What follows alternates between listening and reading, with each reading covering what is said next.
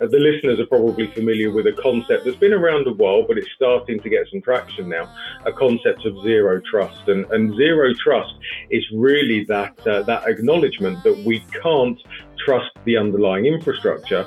So we need to implement controls from a security perspective or a data assurance perspective to secure our data irrespective of where it goes. On today's show, we're talking to Paul German. He's the CEO of Certes Networks, and we're talking all about a new approach to security that's led by data.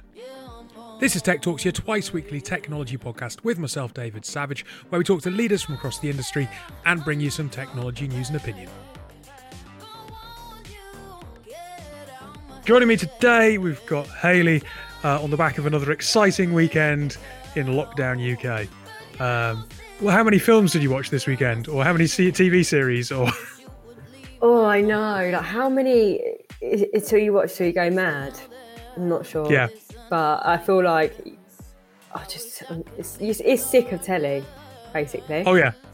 I find myself sitting there with Netflix just like, there is nothing I want to watch. Although, because there's so little to do, I've resorted to doing stuff that I did when I was 11 years old. Like what?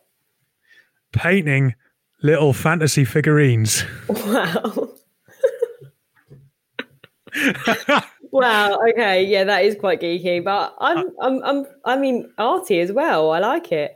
That sort of stuff takes time. Like, I really enjoy doing puzzles and things like that. You see, I hate puzzles. I'm awful at puzzles. But when I was a teenager, like 11, 12, 13 years old, we used to go to France on holiday, and there was basically no kids to play with. My mum and dad took us to the middle of nowhere, and I was just on my own. So when I was about that age, I used to enjoy doing like model aircraft and stuff. And Warhammer, which is these fantasy figurines, were also like these things that I took ages painting. Wow. So That's good though. Oh no! So I've only just started, but for Christmas, I said to my sister, I was like, you're gonna think this is a bit weird, all that stuff that I used to get when I was 11. Can you get me more of that? Because I'm gonna do some painting when I'm bored out of my brain. It's a bit nostalgic. To be fair, it's quite nice just to turn the telly off and do something like that. Blast from the past. Just anything to stop myself scrolling. I mean, I watched Bridgerton in basically one sitting, so. Did you? I need to watch that actually. But you know what? This year, it's like my New Year's resolution is to get off of like socials. Not to get off it completely, but just to a minimum. Read more. I've got a lot of books, to be fair. I've got a lot of books to get through, so I need to start doing a bit more reading. Yeah, otherwise you just turn into these social media zombies. That's what we are. Or just sitting in front of the telly like, Yeah. Anyway, I think having discussed our non-event of weekends, and me having shown you just how geeky I can be, let's talk about Certes Networks. Today's guest is Paul German. He is their CEO. We're going to be talking about data assurance. So please do stay tuned. Afterwards, we'll have some commentary, and then we'll have a bit of technology news.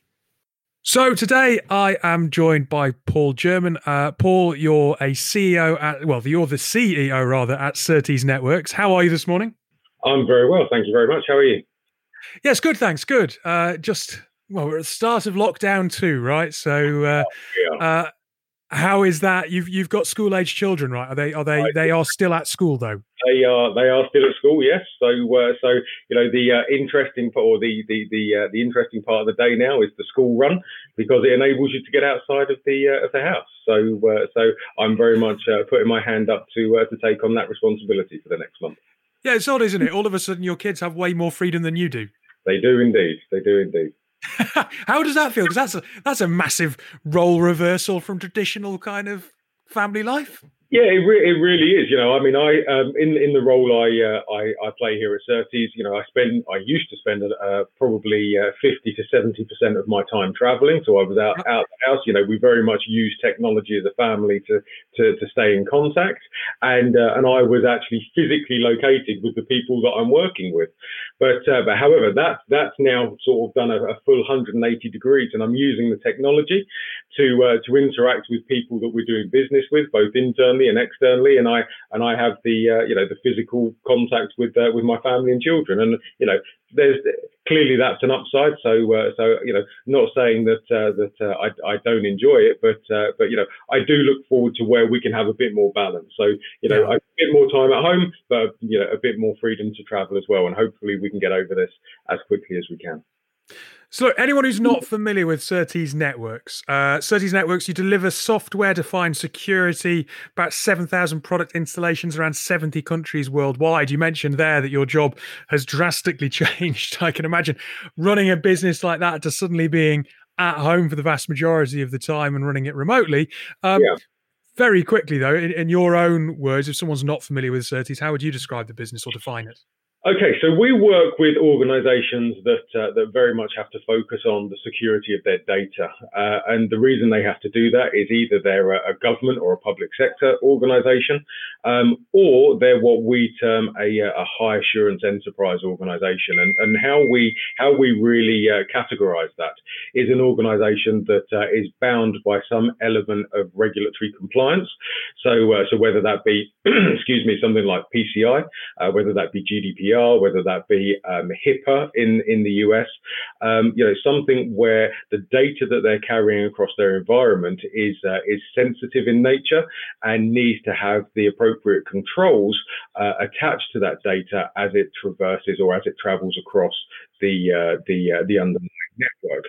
So how we really talk to our customers is not so much about the technology that we deploy, but really understanding or helping them understand what they need to deliver in terms of business intent and how we can provide them with the necessary outputs that they need to have as a business or, as I say, a government or public sector entity to be able to prove at all times that their sensitive data is being secured or being classified according to the business intent, the business requirement, and that at any moment in time, those required controls are in place and functional, so that should any mishap happen, let's say a network compromise happens, that they can be sure that data is protected according to policies that they've created and defined, using access keys, so encryption keys that only they have access to, which is a very important part of what we deliver.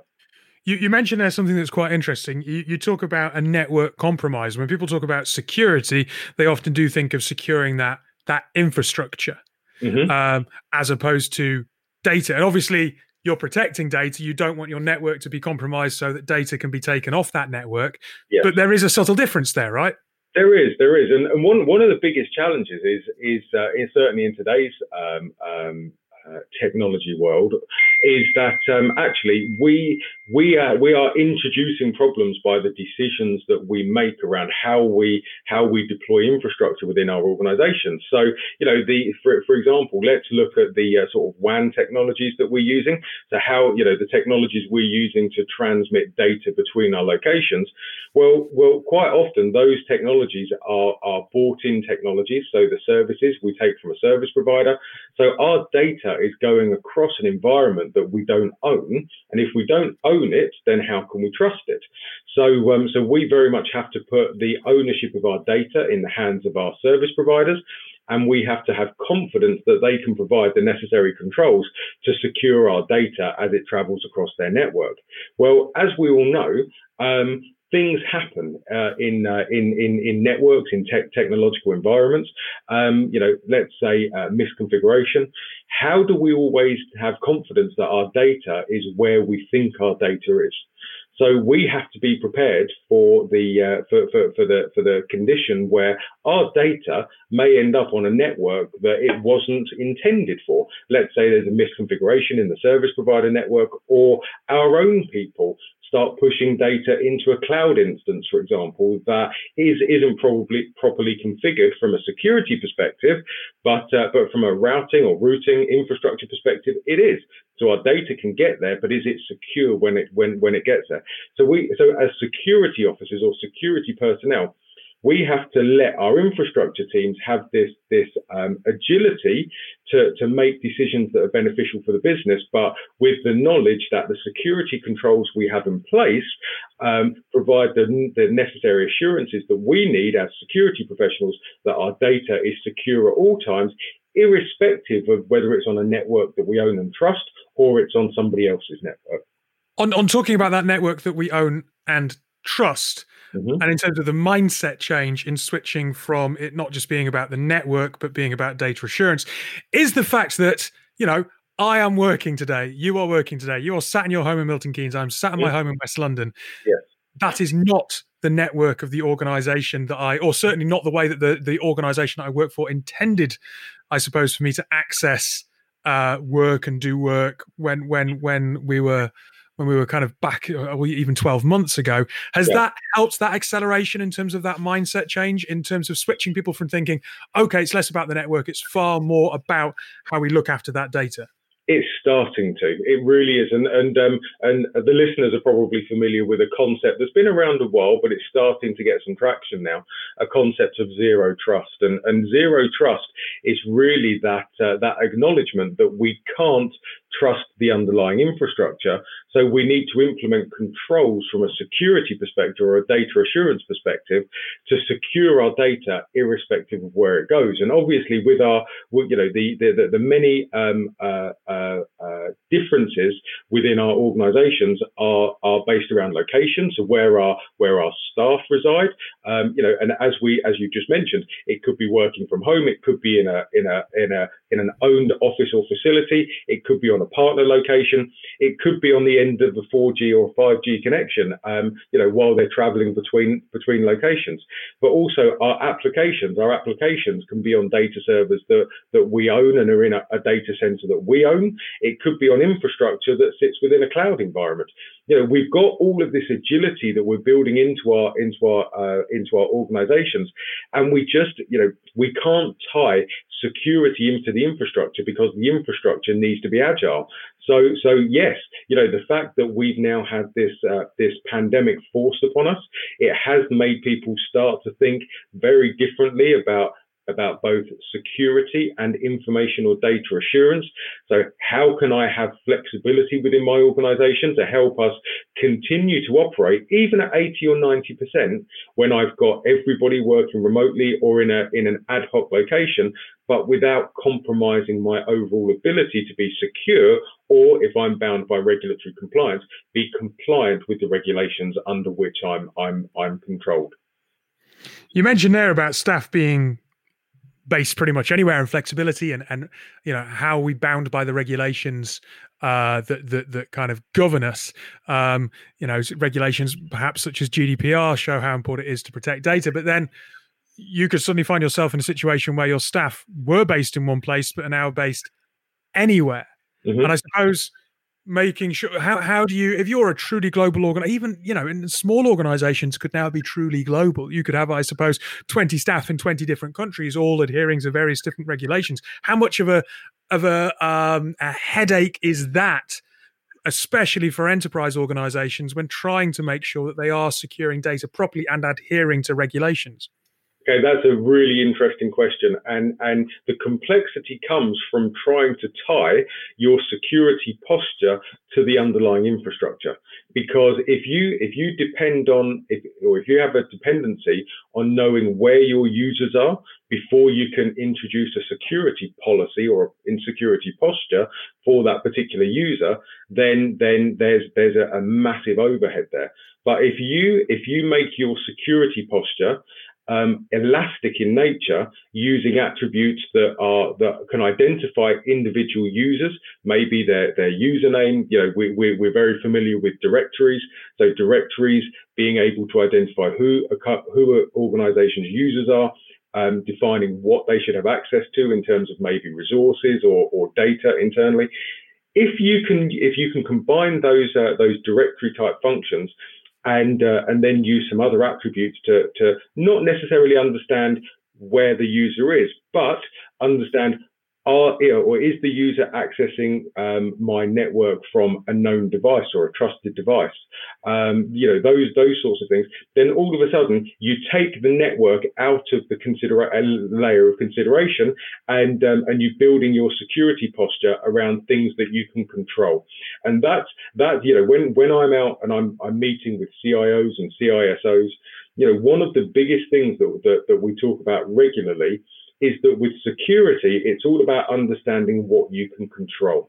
And, because if you try and control things that you can't control, you're going to have a false sense of security, excuse the pun, a false sense of security around how your security posture is intact at any point in time. And also, if it's bound to the infrastructure and somebody within your infrastructure team, again, makes an inadvertent mistake in configuration, or part of the business makes a decision to bring on a new cloud service or introduce a new service provider into the environment that the security team doesn't know about, then again, your data may end up somewhere where you can't enforce the policies that you need. And if you're not addressing security from a data assurance posture or information assurance posture, the moment that data hits that environment that you're unaware of or that you're not in control of, your data is not secured according to how you need it to be from a business perspective. You talked there about meeting CEOs and meeting CISOs. We're talking about this being a data breach. It's not a network breach. We're talking about, you don't necessarily need to think of software WAN, but software-defined security. Yeah. Is there, if you even go back kind of 5 or 10 years, the CISO or the head of security was sometimes someone pulled from the organization and they were given this thing that an organization didn't really understand. And then maybe they were coming from the network side because that kind of made some sense.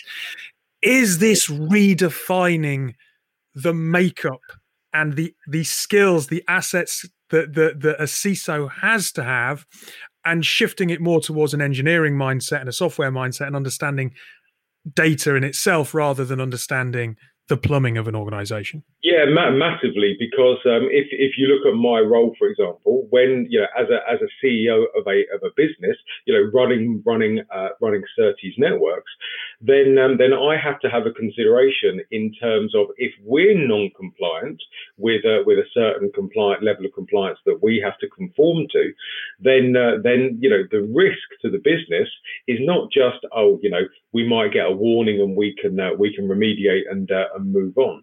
But I'm actually introducing risk to our board of directors, to a level higher than me in the organisation.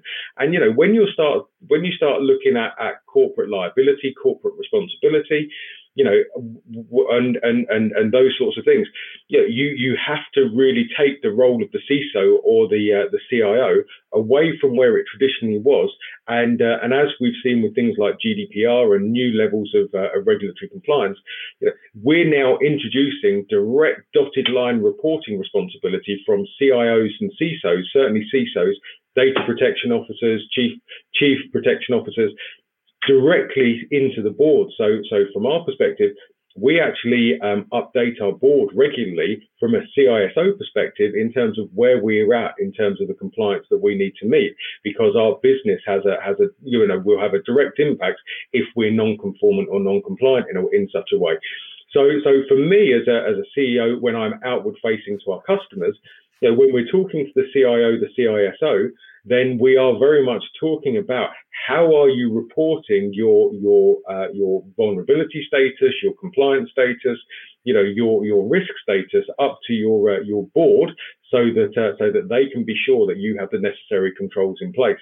And that's why when we started this conversation, we were talking about, not talking about technology. We don't really talk about technology anymore. We talk about what are the needs of the business. And that's why we talk about business intent. So understanding what does the business need to do as an input, and as an output being, observable results that provide a firm foundation for whoever needs to see that data, a board of directors, a CIO, a CEO, so that they can be sure at any point in time that the necessary controls are in place, so that if they do have a network compromise, the data is assured according to policies they've defined using encryption keys that only they have access to. So it may leave a bad taste in their mouth that their network has been compromised, but there's an aspect of surety there that the data hasn't been compromised. So it's reassuring to know that the network compromise has not led on to the more important aspect of sensitive data being compromised within the environment. Look, so a quick question to finish on. If you're talking there about the needs of a business and the conversations that are happening at a board level. Yes. We're in the run into Christmas. It's likely to be the busiest time of the year when it comes to people being online. The weather is getting rubbish. The nights are longer. So therefore, whereas in lockdown 1, people were maybe trying to find ways to be out the house, this time they're going to be in the house. They're probably going to be on devices more. They're going to be doing things like Christmas shopping. We already know that there have been a huge amount of breaches this year. It is likely to get even more or even more of an issue over the next 2 months. So what kind of conversations should trigger someone who's maybe not thought about these things to go, you know what, I need to pick up the phone, or I need to get in touch with someone who can help me out? It really is around that point that we made earlier around control. If a CISO feels in control, then for me, there's a false sense of security there, because almost every CISO that I talk to is looking at not what they're aware of in terms of areas of potential compromise within their businesses or areas of vulnerability. What they're more concerned about is what they don't know. So it's what are they unaware of that may come and impact their business. So they're always willing to learn. They're always willing to talk, because they want to understand what is it that they may be missing. And that's where we have some really fruitful conversations with CISOs, because they very much want to learn. They want to understand perspective. And what I mean from that is somebody like myself talking cross-industry, cross-role. CIOs, CISOs, they want to understand, well, what are you hearing from other customers in the same segment? What other customers in maybe if they're a retail house, let's say in utilities, in finance, so that they can start to learn. So what I would say is that any organization that sat there right now, thinking about what more can I do to better enhance the security posture of my organization, is just pick up the phone and have a conversation with us. We're not a pushy sales organization.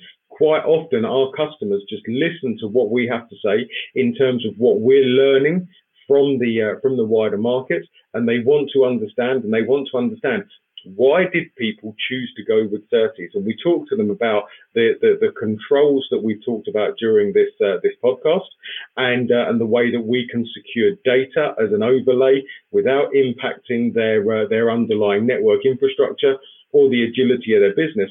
And that piques their interest, because they, whilst it may not be something that they need to do right now and today, regulatory compliance is changing, and it's changing for the worse for the people that have to implement compliant organizations, because it's never going to get easier. It's only going to get harder or more complex. So that's complex in terms of time, in terms of cost, and unfortunately, these CISOs have to be thinking 6, 12, 18 months down the line, so that they can be proactive and not reactive to new compliance as it comes out. Yeah.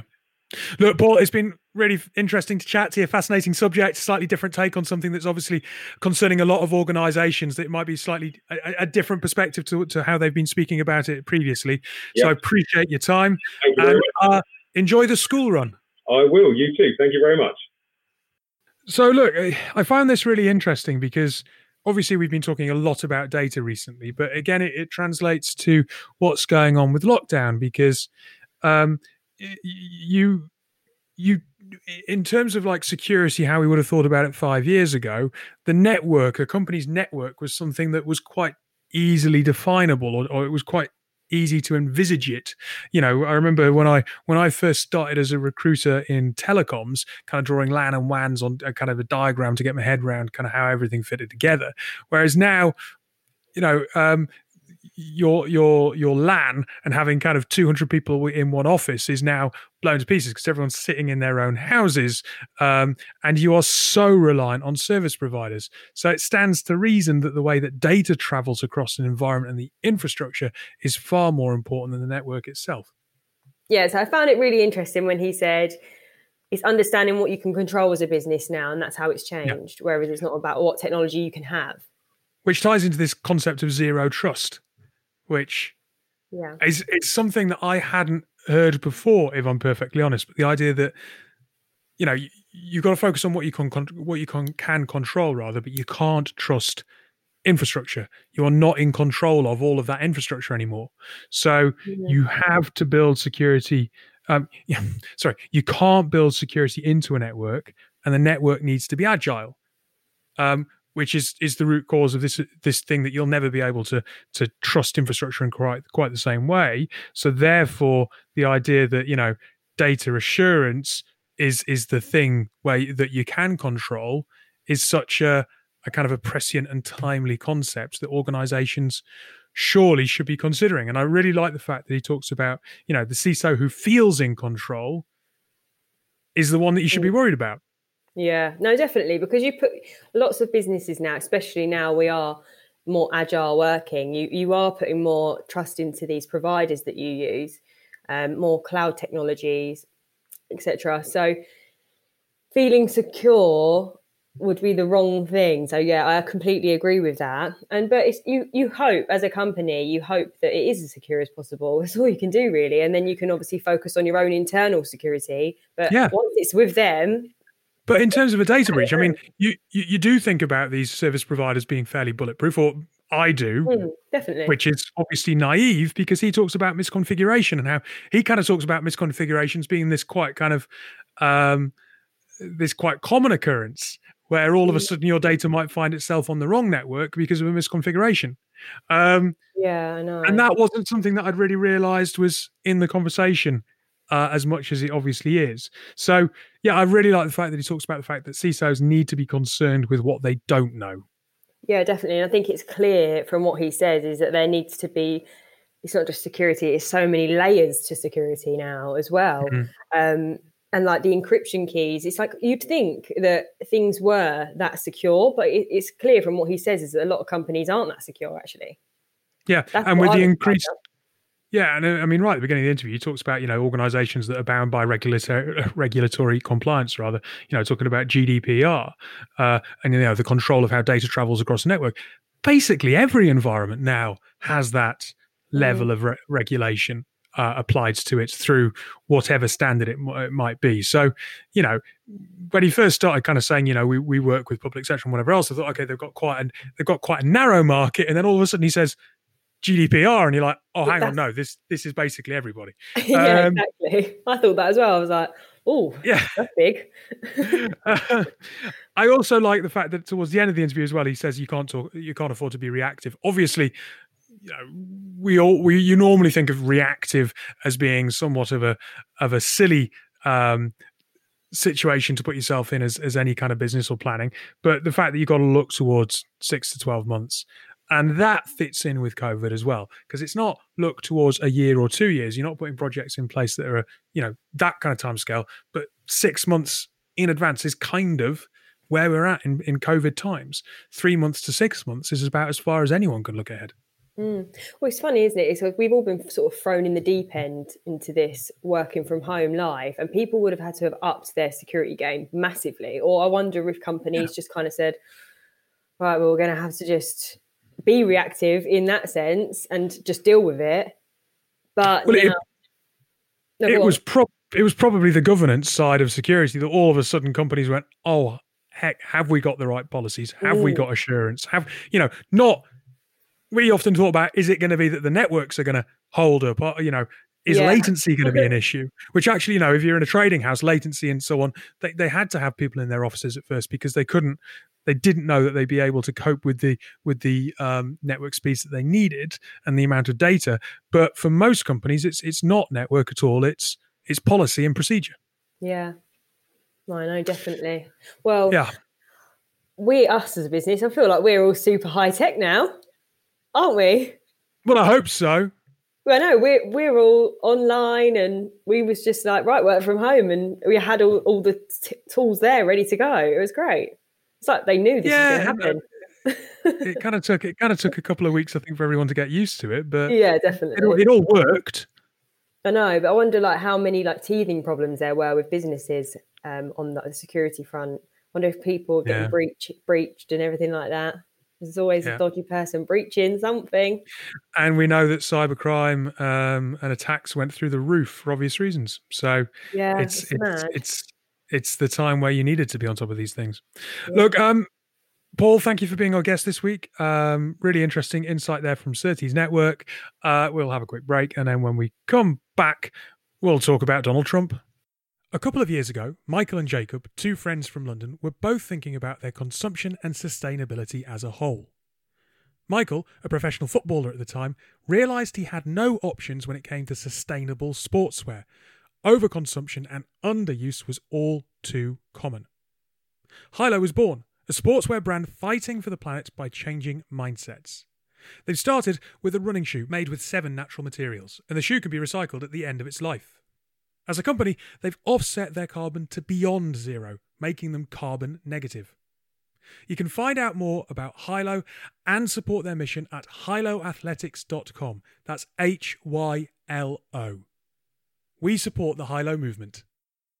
So, Donald Trump has now indefinitely been banned from Facebook, from Instagram. He's been kicked off Twitter. Obviously, last week we saw the horrendous situation where he was using social media to spread lies and misinformation that led to 4 people dying in the US Capitol as the government buildings were stormed. But I suppose I'd just talk about this as a wider point, because it's about misinformation more widely, right? And right now, the news this morning, so the podcast is going out tomorrow as we're looking at it, but it's Monday morning, and Chris Whitty is telling people absolutely batten down the hatches. This is the most dangerous time of the virus.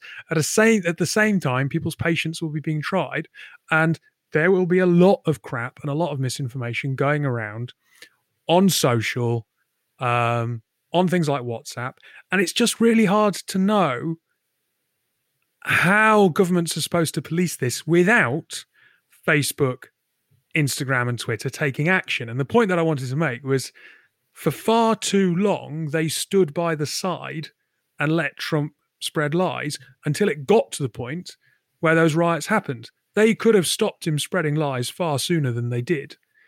And I just wondered what your thoughts were on it, because I don't know, it feels like, going back to that reactive thing, it feels like everything is far too slow to act where stuff like this is concerned. It's like, I actually wonder, so just on a larger scale, how they physically can police this. I mean, I don't even know how many users there are on like Facebook and everything like that, but things circulate so fast. Yeah. How on earth do you stop that?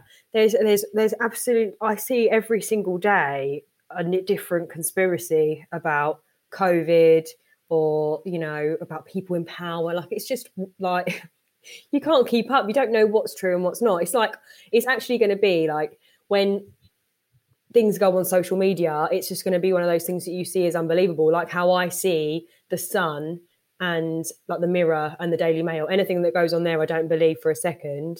So I just think it's rubbish. So now everything I see on social media, I'm like, well, you can't believe it, because it's just not, it's not legit. I almost wonder, right? Like, algorithms are purposefully designed to serve you more of the stuff that you click on. Definitely. You almost wonder if the answer to misinformation and this polarizing of political opinion, which is part of it, is for algorithms to deliberately serve you stuff opposite to what you've clicked on. It should be like that at the moment. You know what? You've clicked on something that we think is possibly a little bit alt-right. So we're going to serve you up a whole load of stuff that's, the opposite side of the opinion. And so you're kind of like, oh, hang on. Because at the minute, it is an echo chamber, and it's a polarizing echo chamber. And where you've got stuff that is this important around stuff like the pandemic, you can't have people clicking on going down YouTube holes of conspiracy theories, here's the next video similar, here's the next video similar, because it's just going to reinforce and then get shared. Why not serve people up the counter argument? Why not force people to see stuff that makes them go, oh, hang on a minute, this is saying something different? Yeah, I like that, actually. That's good. Because you can just one minute you could be, I remember when this all first ever started and there was like all these conspiracies going on, your opinion changes a bit so quickly because you're looking at that and you're like, oh my God, that's actually a good point. And it's all you see. Yeah. And then you're like, oh my God, that's a good point. And then you see something else. And then like all of a sudden you're not believing in the pandemic. Yeah. But like obviously you do believe it, but it's just like, what do I believe? The problem is, it's like, you know, they want data, so they want to keep people on their networks. They want to show them more of the stuff that they think that they're interested in seeing. But that is leading to this exacerbated problem of people having just very narrow points of view that are deeply entrenched. So it might be a little bit brave for the social networks to do this, but why not serve your users something contrary to what they're thinking? You know, in the same way that if you just read one newspaper, you will only have that editorial slant. It's quite healthy to read a range of it. Like if you just read the Mirror or you just read the Mail, then you're going to get one view or the other. You know, you read the Mirror, it's very pro Labour, and it hates the Tories. You read the Mail, loves the Tories, hates Labour. If you read both of them, you do actually get a sense of, all right, as you were saying, there's a lot of shit in both of them, but you do actually get a bit more of a balanced view of the world where you might go, okay, I can see two sides of an argument here, and you're less likely to be a fucking nut job.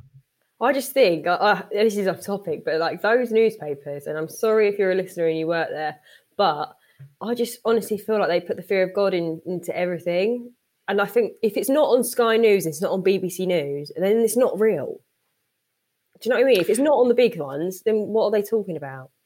Or if it's not, you know, instead of saying this tweet we believe is false, why not say this tweet comes from 5 verified sources and is real? Yeah. It's I mean, you could open a can of worms in this subject, couldn't you?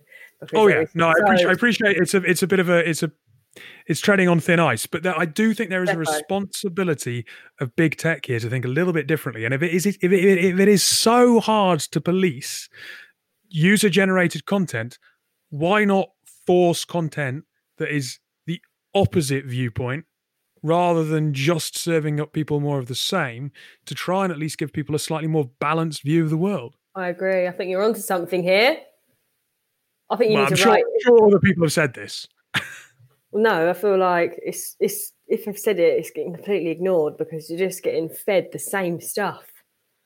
Oh, it's so antisocial. Do you know what it is? It's like all this stuff that's come out since the pandemic is what's made me think, oh God, I need to get off there. Yeah, it is true. So it's only. So in fact, I know they're trying to feed people all that information, but actually, it's forcing me to actually want to come off it. So, is it really good for the app? Yeah, there is a good point. If you got more of a balanced, calming view of the world, you might feel less like I need to get off this. Yeah, exactly. Yeah. And I'm not alone in that. I know quite a few people who are like, oh, I can't, like social media. I'm not into it at the moment, and that's my age group as well. So I think we're on something here. We need to flip it over. Should we start our own social media? Positive vibes only. The polar opposite. You call it something like the polar opposite. Yeah. Call it polar. There you go. Any investors on you can contact me and Dave. Polar. What a name. It's got all sorts of nice branding you can put immediately with it. Right, okay. I love it. Yes. That'll do for today's show. We'll be back on Friday. Hayley, thank you for your time. Bye. I don't care. I'm not coming back.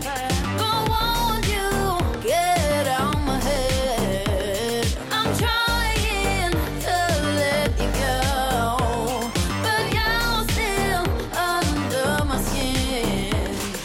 When you talk, it's just nice, filling up my time. But I ain't never gonna admit that I miss you, 'cause I won't give you the satisfaction.